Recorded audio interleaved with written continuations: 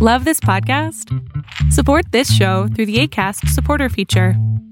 It's up to you how much you give, and there's no regular commitment. Just click the link in the show description to support now.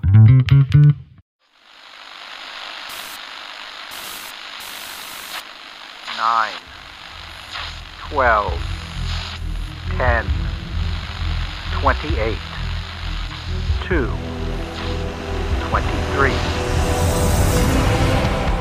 This is Deep State Radio, coming to you direct from our super secret studio in the third sub-basement of the Ministry of Snark in Washington, D.C., and from other undisclosed locations across America and around the world.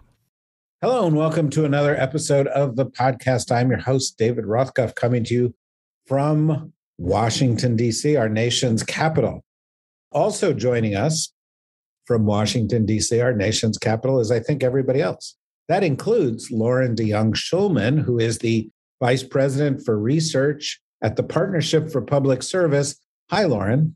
Hi, I'm so happy to be back with my Deep State Radio friends. It's been a long time since I've done a podcast with you all, so thanks for having me. Well, we're glad to have you back here. And we all miss Bombshell, Lauren. Yeah, Bombshell was a great podcast. I also miss Bombshell. I think my dear colleague Rada would have a hard time fitting it in between running the Department of Defense and parenting two amazing children, but maybe someday we'll have a reunion. Yeah, those sound like demanding jobs, both of them. Also joining us from Washington, D.C., of course, we have Kori Schake of the American Enterprise Institute. Hi, Kori. Hello, David. And we have Rosa Brooks of Georgetown University Law School. Hi, Rosa. How are you? Hi there, David. And we have Ed Luce of the Financial Times. Hi, Ed. Hello, David. So 3 subjects today, and we'll pick up on the General Milley story, and then we're going to turn to 2 other stories, one that Lauren has been at the forefront of bringing to everybody's attention. But as all of you who are out there and listen to Deep State Radio know, Kori and Rosa are the world's leading experts on pretty much everything. And so when the General Milley scandal, kerfuffle, debate, controversy erupted, the 2 leading newspapers in the United States said, well, we need their opinions. And so there we have Kori Schake in the New York Times writing the definitive word on this, and Rosa Brooks in the Washington Post writing the definitive word on this. Ed, we have been left out on this. Lauren, we have to defer to them. I'm going to start with Kori, and then I'm going to go to Rosa. Kori, you were involved in a discussion we had on this on Thursday, but I thought it was interesting. Your op-ed in the Times went to a different point, a point about responsibilities of public servants. You want to talk about that? Sure, especially with Lauren on the podcast, because it's a subject of so much of her work. I think the Casa and Woodward account is needlessly salacious about General Milley's actions. And there are reasonable explanations for the events that they describe that don't involve undercutting civilian control of the military, that don't involve interposing himself between the commander-in-chief and the nuclear executors of the commander-in-chief's orders. I feel like they're unfair to General Milley's actual actions. At the same time, though, I despair that General Milley either suffers from the least discreet group of friends in Washington, or that he is actually serving civil-military relations very badly, because I can't think of a single account I have read that isn't either based on General Milley's own direct commentary, like his interview with Susan Glasser, or people recounting his motives and exact words. And the president actually has a right to confidential information. The president has a right to military advice they don't take. And when the trust evaporates on the part of elected leaders that they can have a conversation with the military in the room without it being recounted all over the place, they're going to stop having conversations with military folks in the room, or they are going to vet their military leaders by their politics rather than their military abilities. And both of those things are bad outcomes for civil-military relations. But Rosa, where do you and I differ? What did I miss, my friend? Well, I don't think we differ on much, but I guess, well, I have some questions, actually. One question is, frankly, about Bob Woodward.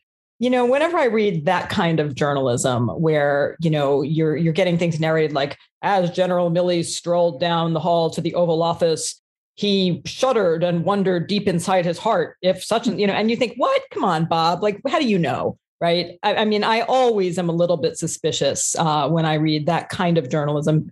Bob Woodward is far from the only exemplar of that kind of journalism, but he certainly typifies it, where there is a lot of supposed insight into people's interior states and a great deal of paraphrasing.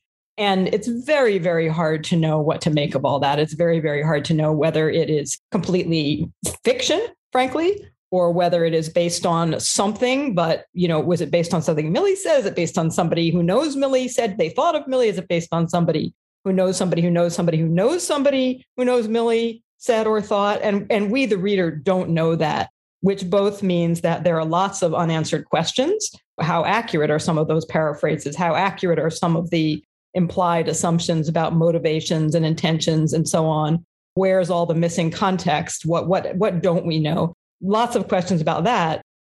So I find it kind of hard to draw a whole lot of conclusions because I'm really pretty cynical about that kind of reporting. And maybe that's unfair of me. I mean, I don't doubt that Woodward is a careful reporter who can present a source, but I also don't doubt that there are lots of sources who are full of shit, frankly. That people who want to make themselves seem important by implying that they know more about what Milley is thinking than Milley himself knows about what he's thinking, and so on. People lie and they make stuff up to make them seem close to the action. And I guess that gets to, so my question about that is, what do you all think of that set of issues? My question more specifically for you, Corey, you're a little suspicious of Milley's motives. I mean, you clearly came out of this thinking, okay, maybe Milley didn't violate any principles of civilian control of the military, but it sure looks like at a minimum, he was doing a whole lot of thinking about how to make public things that maybe he shouldn't have made public. And I'm just wondering what makes you think that, particularly in light of sort of my questions about Woodward and Costa's reporting style. Are you basing that just on the reportage about their book? Are you basing that on other things? And then just a final observation. I a little bit think that the situation with Trump was so exceptional, so sui generis, that it may not be one that we can generalize from at all. It may sort of be the exception that proves the rule, that absolutely nobody does anything normal or can do anything normal when presented with just such a bizarre outlier situation. So sort of almost no matter what the answers are to the question about Woodward or the question about what you saw as the basis for your conclusions, Corey, I think my general thought on this is that this is akin to the lawyer motto that you constantly hear in law school, hard facts make bad law. Sometimes the world is just so weird. Don't try to generalize from it. And I have a feeling that may be the situation we're in right now. Yeah. So if it were just the Woodward and Costa book, I would have the exact same reaction you did, Rosa. But I don't think I've read an account of the craziness of the Trump administration that doesn't have friends of General Milley describing what he was trying to do or sources close to General Milley. And I had the experience myself of having a whole bunch of General Milley's advocates and acolytes trying to persuade me, not to be critical of him for Lafayette Square. It's more than just the Woodward book. So, Lauren, you may want to respond to what Corey said or what Rosa said, or you may want to ignore them altogether and say something entirely on your own. I had a similar reaction to Rosa in terms of, I think a lot of the Woodward story, the Woodward Costa story, seemed to be a lot of data points without good context. And the context would have made the story quite different. Who exactly was General Milley talking to when he said, remember my role in this nuclear decision-making process? The absence of context on having interagency be heavily involved in his outreach to his Chinese counterparts in the initial stories. Those later details are reported out by many colleagues in journalism, made a lot of difference. Well, some of those haven't been fully confirmed, but they make a difference in terms of how you think about General Milley's motives, how you think about whether or not he was acting on his own as an independent person trying to bring some sort of order to chaos, or actually everyone was part of a pretty similar conversation. It's just only his pieces that are being reported on. So I definitely think Woodward is not necessarily the most reliable narrator in the sense that he's maybe getting the quotations right, but he may not be able to get who they were said to, the context and they were said, and anything else right. And there's some incredible stories that were being circulated last week about a book that he wrote about John Belushi that I can bring up separately if you want. I'm very willing to accept that the Trump administration was a weird anomaly where a lot of norms, we just need to be deeply uncomfortable with how they were executed on. But there's a question I have about General Milley's state of mind. And as he was over a series of months and in a series of stories, going to members of Congress, going to members of the media, going to friends and others to say, I am trying really hard to make sure nothing happens right now, whether that be nuclear war or some kind of conflict with China or military strikes in countries where we are not at war at this point in time. And this is actually something that I've advocated before, that if the chairman is deeply concerned about the state of civilian control of the military or the soundness of the president's ability to make decisions, that he shouldn't be quiet about that. He should be going to the Hill and others to be able to talk about that. The thing that most deeply concerns me about that, though, is he was doing it for months and there wasn't really much of a response. There was obviously the election, but Congress didn't really have much of a response. It actually made a hell of a difference. The rest of the cabinet didn't seem to have much of a response that made any difference.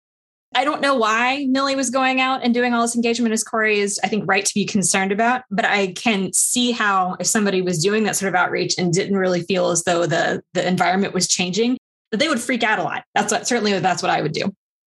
So, Ed, first of all, let me break it into two questions for you. Are there sources as a journalist who are full of shit? I would hesitate to. Yes, yeah. There's plenty. Okay, that was like pulling teeth there. What's your reaction to all this? Look, I mean, if you remember the first of Woodward's trilogy on Trump Rage, clearly there were two overwhelmingly predominant sources there who came off overwhelmingly well, and that was Steve Bannon and Don McGahn, the White House counsel, and Woodward's omniscience about what they were thinking to themselves as they shaved in the mirror that morning was confined to those two heads more than any other, and they came out looking pretty good. I can't say for sure whether Milley was the source. I'd be astonished if he wasn't. I mean, he's very senior people have given briefings from the Pentagon, senior Pentagon people, and I've had a long briefing in December that was off the record, from somebody very senior in the Pentagon. I think that, Milley was very concerned that the perp walk that, in the words of people close to him, that he was subjected to in Lafayette Square the previous June had taken the US Constitution sort of close to danger. Trump had put him in danger. He felt tricked. He probably, by deduction, felt that this might jeopardize his full serving out of his full term, which I believe ends in October 2023. Corey can, say, how easy it is for a president to remove a chairman of a Joint Chiefs of Staff. But I think there was a combination here of genuine sort of DEFCON situation about Trump's mental stability and the fact that there were no boundaries on what he would do. That's the overwhelming issue, but also Milley's own reputation. And so we have the most sensational sort of element of this book, Peril, being presented, I think, out of context in the most sensational way. And now we're getting, as Lauren's just pointed out, more and more context and filling in. It's less and less worrying.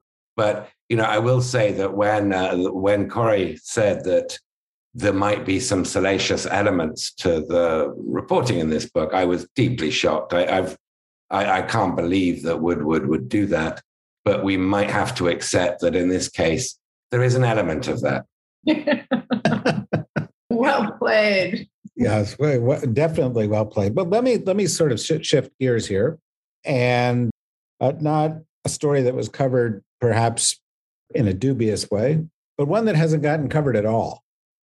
That is a big story, and that is the issue of the enormous number of vacancies at critical national security posts in the United States government. And honestly, although I was kind of aware of this at some level, there was a thread that Lauren did that really put this into perspective for me, for everybody who saw it.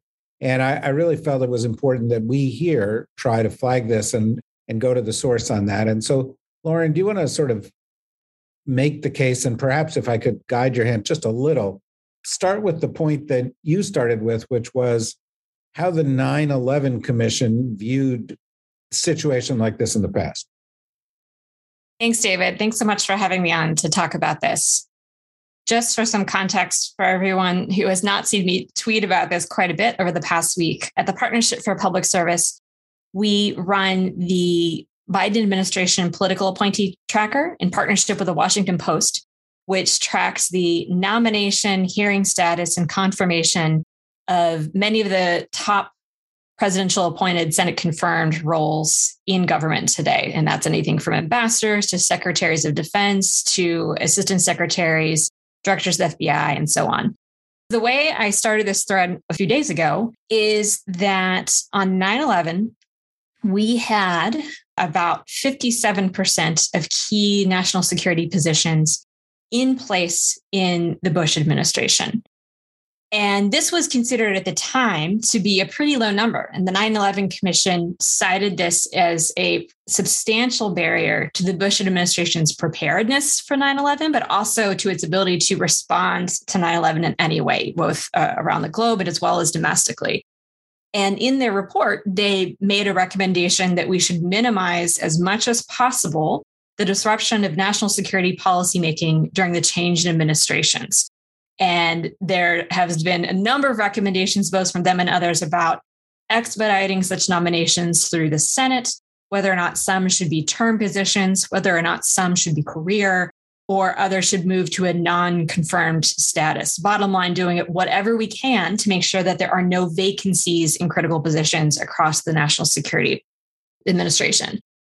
So fast forward 20 years, and we had another disrupted transition, as much or more so in many ways than the transition before 9/11. And in the Senate's confirmation process, we have only about 26%, a little over that now, of the new administration's appointees in 170 different key national security positions have been confirmed this year. So 57% year of 9/11, 20 years later, 26%. We have slowed down substantially in the ability to move nominees through the process. This is in part, we should have to recognize that there's two parts of this equation. There's the Biden administration's ability to vet and put forward their qualified nominees. And they have had fits and starts of this, but have actually been keeping up with their predecessors' trends, at least more recently. And then there's the Senate side, which has been increasingly politicized over the past several decades, with it taking, I think, 3 to 4 times as long for nominees to move through the process now as it did in the Reagan administration. So at this point in time, across the State Department in particular, but across Department of Defense, Department of Justice, and DHS, we have vacancies in roles that matter, not just ones that you've never heard of. We have a single ambassador to a country that's been confirmed.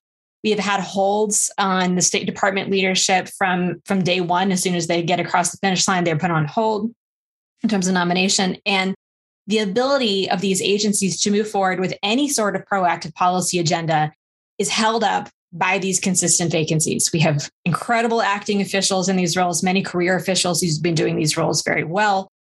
But they're substitute teachers. They're not able to do proactive policy. They are limited in their ability to do crisis management. They're limited in their ability to engage with foreign counterparts and otherwise.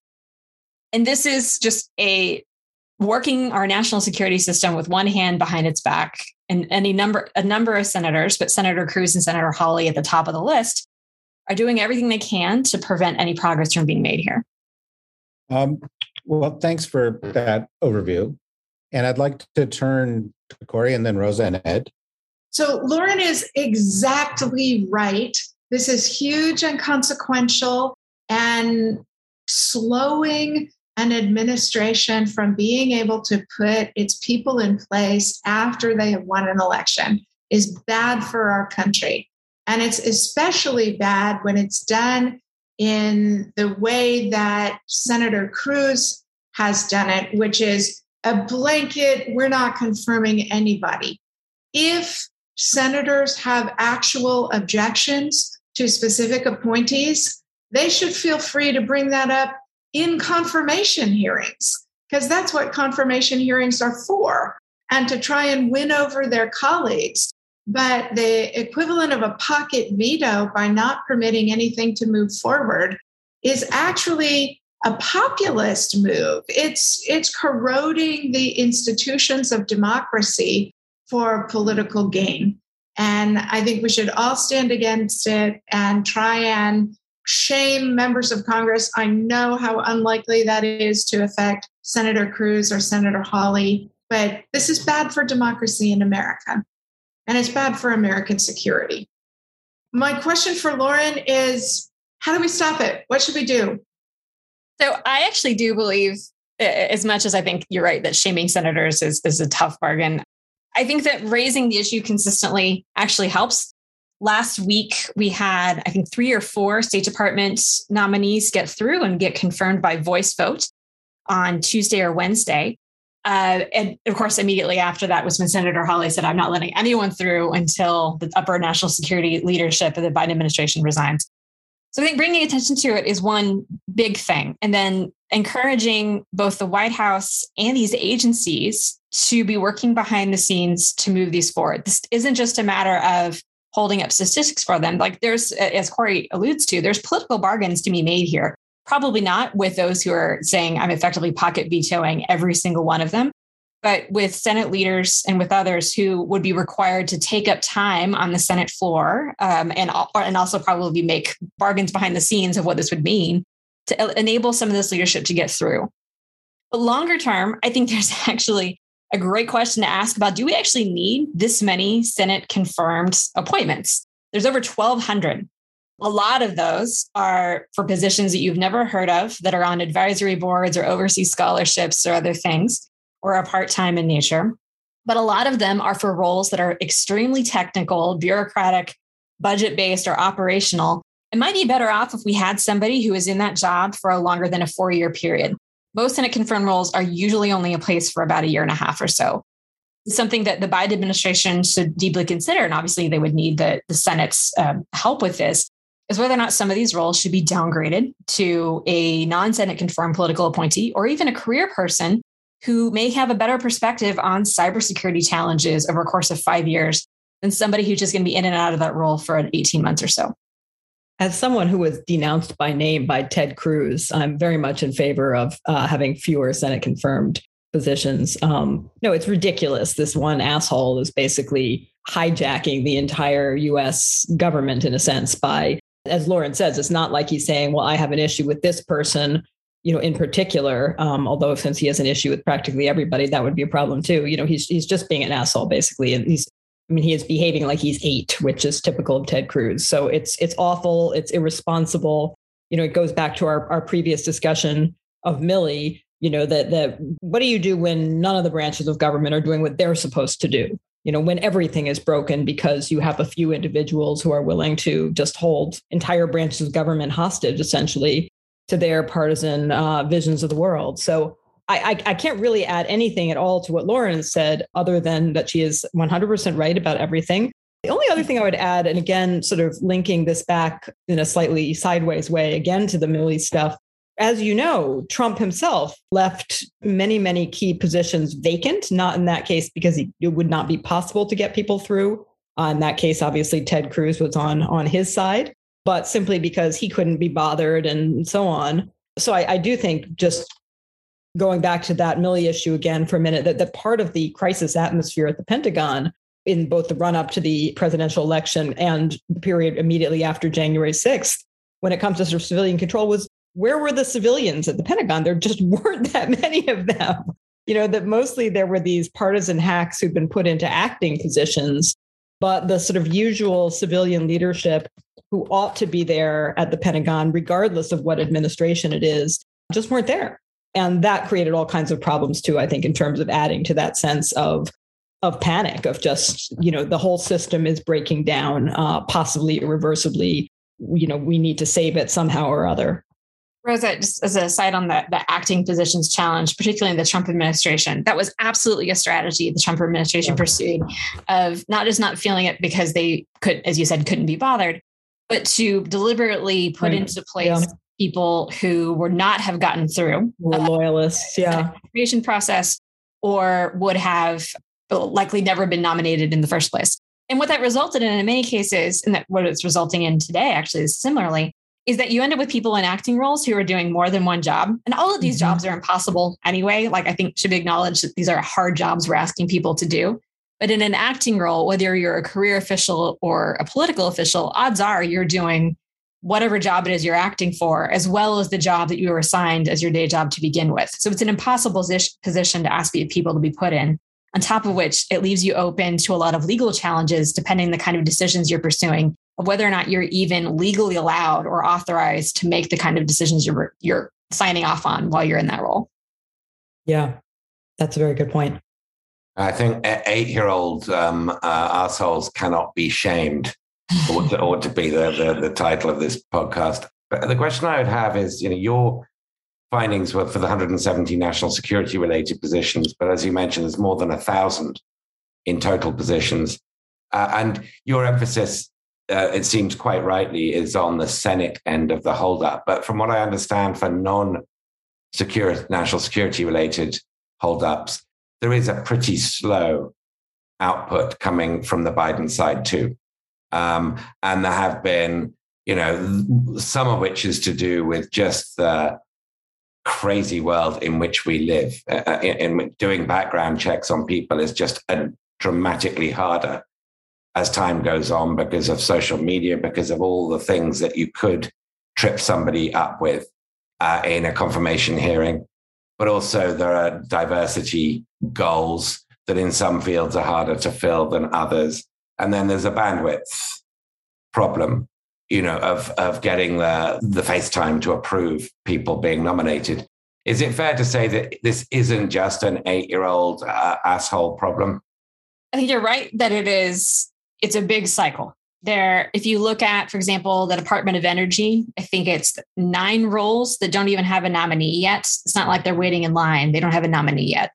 Same thing is true for a number of other agencies that not only have a third to a half of their nominees in the pipeline, but are still waiting on a number of roles to be put forward. At this point, we still don't even have a director for the Office of Management and Budget nominated, and a lot of other key positions that you would think would be important to an administration's policy portfolio. But the cyclical part of this is that I think the Biden administration is, one, noticing the pace at which we're moving through nominees in the Senate. They don't have a lot of incentive to actively move people through a vetting process on a quick basis because we have this big blockage in terms of people already getting through. It would just be adding to a longer list of folks who are still waiting. That might be a good political talking point, but from a practical perspective, it's not doing much. The second is, I have said before, and I still think this is probably true, that the nature of the transition that they faced from November to January meant that time they might have otherwise spent on going through political nominations and vetting processes, getting the president's input on some of these, and also getting his thumb on the scale on others, was taken up by an insurrection on the Hill, a president who refused to say that he was going to step down or not, and any number of other political challenges. So at this point in time, the president is doing his day job and probably not much occupied with whether or not an assistant secretary is in place or the cybersecurity lead in another place has got nominated, because he's understandably is trying to get through things day to day. What I don't know, and I think I can hope that is the case, is that there are people in each agency and within the White House who are advocating for this, who see the challenge and see the harm that it causes to have so many vacancies everywhere. But something that the Biden administration did do, which I think I'm still not sold on it was a good idea or not, was instead of weighting themselves toward appointees who had to be confirmed, on day one, they try to get in place over 1,000 political appointees who did not have to be confirmed. They spent their vetting time and their political influence on getting those folks in the door so that agencies wouldn't be empty on day one. But that trade-off of that is like we are where we are right now in terms of those nominees. So I think you're right that there's two sides to this. And frankly, there's more sides of this too, because there's just not a lot of pressure from political constituencies about getting nominees through. But there's at the moment, I would say the greater burden is on the Senate in terms of their significant slowdowns they have across not just the national security space, but across all the other agencies as well. I sort of have a bunch of responses to this, which I'm going to rattle off fairly quickly here, coming from having sort of studied these processes a lot. One is this is a big scandal. It's outrageous that it's reached this point. Take any of the current controversies over foreign policy execution and ask yourself if not having the right people in place, not having sufficient manpower at a high level to oversee these things or implement it, not having ambassadors in place, et cetera, contributes. Of course it contributes. So it's a serious problem.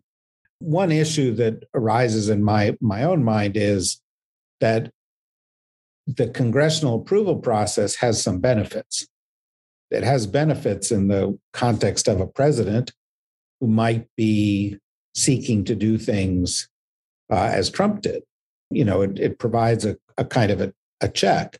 And so not approving people and leaving it entirely up to the White House diminishes the congressional oversight role somewhat. And Lauren, I'd like to come back to you on that just to get your reaction to that. But, it's not well known perhaps to a lot of people, but there are a lot of the most important jobs in the government, having said what I just said, that don't require congressional approval, like the National Security Advisor or, senior people at the NSC. In fact, one of the reasons White House staff has grown so much is that those jobs don't require approval. Most of those jobs don't require approval. Of course, you mentioned one that's open, the Office of Management and Budget, and goes back to the other point, which is the person who was originally nominated for that job was blocked, despite being well qualified, for Twitter activity, which is just, goes to Ed's point. It's very hard to get people approved. But there is an issue here. To me, the right reaction is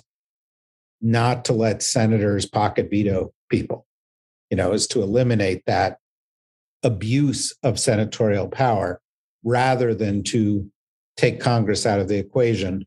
Although perhaps cutting down the number of congressionally approved roles is a good step there. Lauren, do you want to respond to anything that I've just said before we go on to another brief point? Sure. So I think it's absolutely critical to recognize Congress's role in the advising consent process. However, the number of Senate confirmed positions has actually grown substantially, even though the Senate has tried to cut them over time, something like 60% from 1960 to 2016 or so.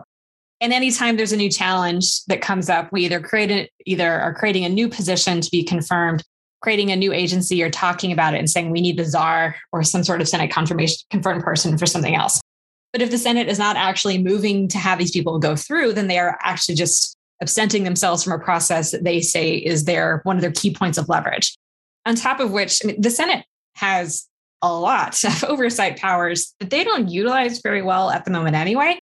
If you watch their hearings, the one the other day with the Olympic gymnasts was just an embarrassment of grandstanding rather than actually any effort at what good governance looks like. And most others seem to be similar, where they are using them for having hot takes be put out or quick clips you can put out, as opposed to actually trying to educate themselves on issues. Never mind the processes of attending briefings, going on CODELs, and a number of other things that they can use to actually have an official or unofficial oversight process. They have other mechanisms. They're not using those, and they're not actually using this one terribly well either. So I don't have a ton of sympathy in terms of whether or not the Senate needs to hold on to an oversight process that it is currently abusing at worst and just not terribly well utilizing it at best. On top of that, I think that there's, in addition to the growth, like I said before, there's a lot of administrative or human capital and operational focused positions that would really benefit from having somebody in place over a longer period of time, as well as ones that are in the realm of cybersecurity. There was an op-ed in the Post a couple months ago that was quoting, I think, either the chief of staff to the Department of Energy or others saying, we actually would really rather have our cybersecurity roles be all career, because you can't have somebody come in and say, we want to remake the critical infrastructure cybersecurity in the course of 18 months. And oh, by the way, that person had to get through the US Senate. That's just not going to be possible to execute. So I think there's going to be strategic moves that can make this process a lot easier for ourselves. And then maybe with a lower burden on Senate committees, we might see a better process emerge. Agree. Very thoughtful. This is a huge issue. I haven't seen it really covered beyond Lauren's Twitter thread in the way that it should be. Hopefully this will trigger some conversation. We've got about 4 or 5 minutes left to go. I'm going to bring up one other issue very quickly to get some reactions. And I'm going to start with Rosa. If David, don't make me talk about Australia and submarines. I won't make you talk about Australian submarines directly. But if you were going to create an alliance between Australia, the United Kingdom, and the US, would you pronounce it AUKUS? Will you refer to it going forward as AUKUS? No, I would not. I would come up with a much better, more appealing acronym, preferably one that was a pun and that rhymed with other acronyms. See, you should be the Secretary of Acronyms. There's no question here. Corey, Corey has a suggestion. Corey would like to relay the suggestion of her AEI colleague, Danielle Pletka, which explained why the French had to be excluded, because if you add an F onto the start of the acronym, it really doesn't convey the message you think. But of course, David, I am too prim, my 19th century spinster self, to actually say what that acronym would be. My favorite version of this conversation was saying that Le Figaro should have a headline coming out that says, J'accuse. Now, do you see how she did that? That was elegant. It was erudite, and it was not vulgar, as you were, Corey. We should be put in charge of all foreign policy naming opportunities and puns.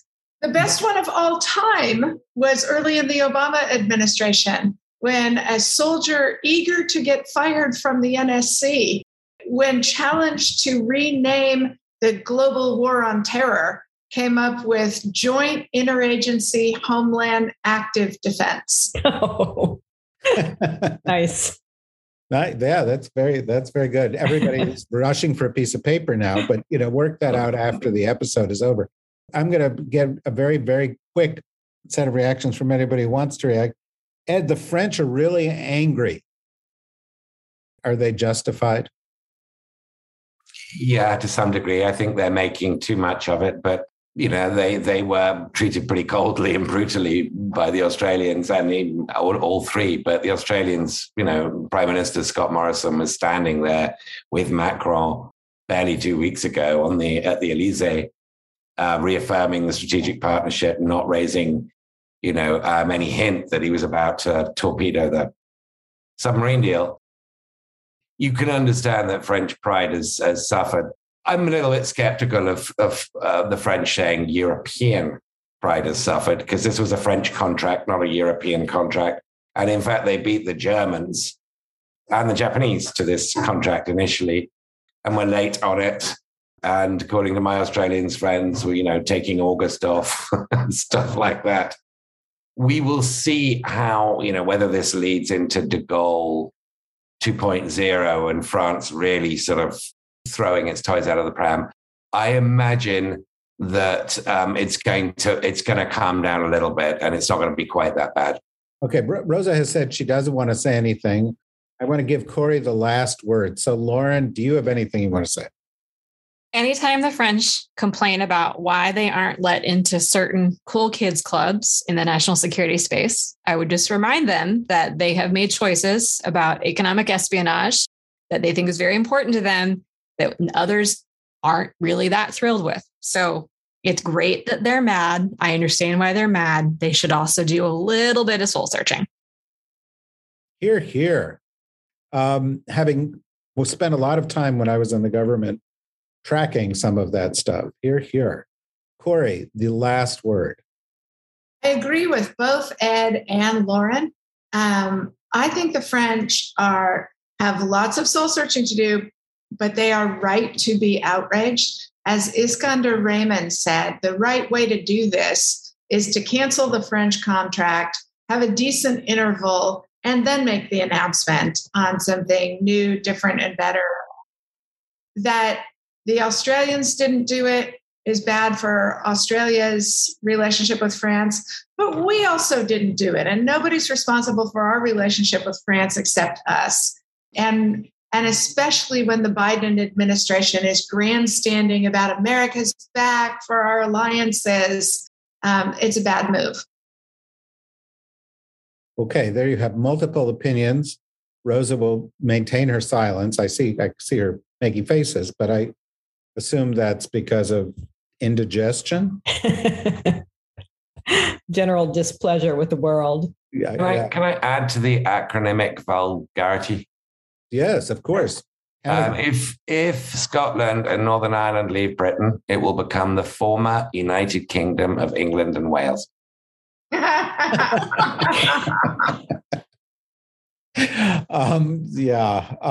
Well, there you go. That acronym was kind of the French response to the British role in this, which was, well, why are you angry at the British? And they said, well, because they're awful people. It was kind of, we didn't expect the British to behave well on all of this, which, by the way, was just slightly undiplomatic of them. In any event, I did want to touch upon this issue.